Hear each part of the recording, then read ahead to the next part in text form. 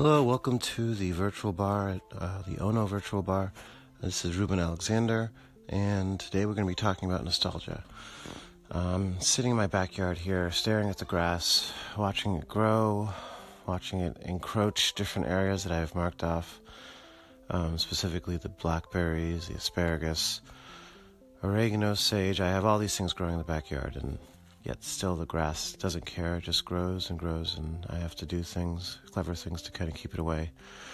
And this grass is to me, reminding me of how busy our lives get, and the busyness is the grass. It just keeps on, our lives and schedules keep on getting busier and busier. And the things that we care about start diminishing, if we don't put some concerted effort to try to protect those things.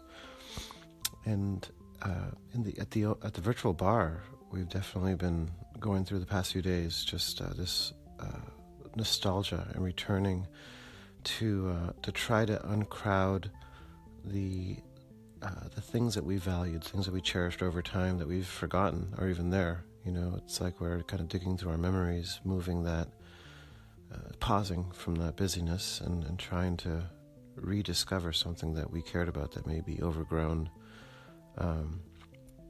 And some of the artists that are coming up in these conversations are, I've seen Aha, I've seen Duran Duran, R.E.M. I recently posted Dinosaur Jr., I've seen Enya.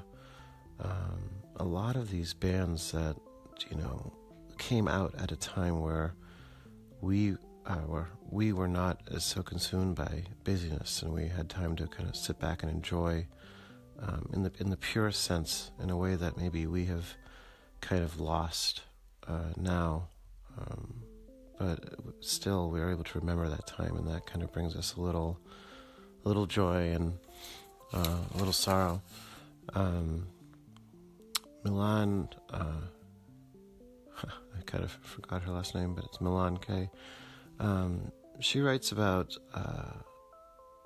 returning, as the Greek word for returning is nostos.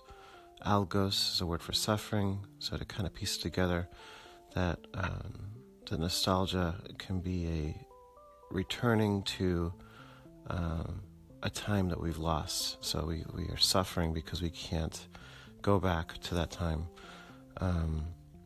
And what's amazing is that I think the whole process of nostalgia is great, because I think it helps us rethink how, even though we're busy, helps people rethink how they can approach their day in a way where they are grateful and thankful. And part of the ways that I've been trying to do that is trying to take 5 minutes to meditate in the morning, and just, my version of meditation is, while I'm brewing coffee, maybe 4 minutes. I'm there meditating while I'm brewing coffee, and trying to just push everything that I have to do out of my mind and just try to focus on the moment, being present in the moment. I'm just trying to be grateful for that, and hopefully that gratitude can spill into other areas of my life. Another person who's commented on nostalgia, Carson McCullers, says, "We are most homesick for the places that we have never known." And to me, that's kind of speaking to, yes, I have, when I listen to Dinosaur Jr., I remember sitting there, it was like 1 or 2 o'clock, and all of a sudden on MTV, Dinosaur Jr. was playing, and I'd never heard music like that before. And for some reason, I connected with it, really heavy connection.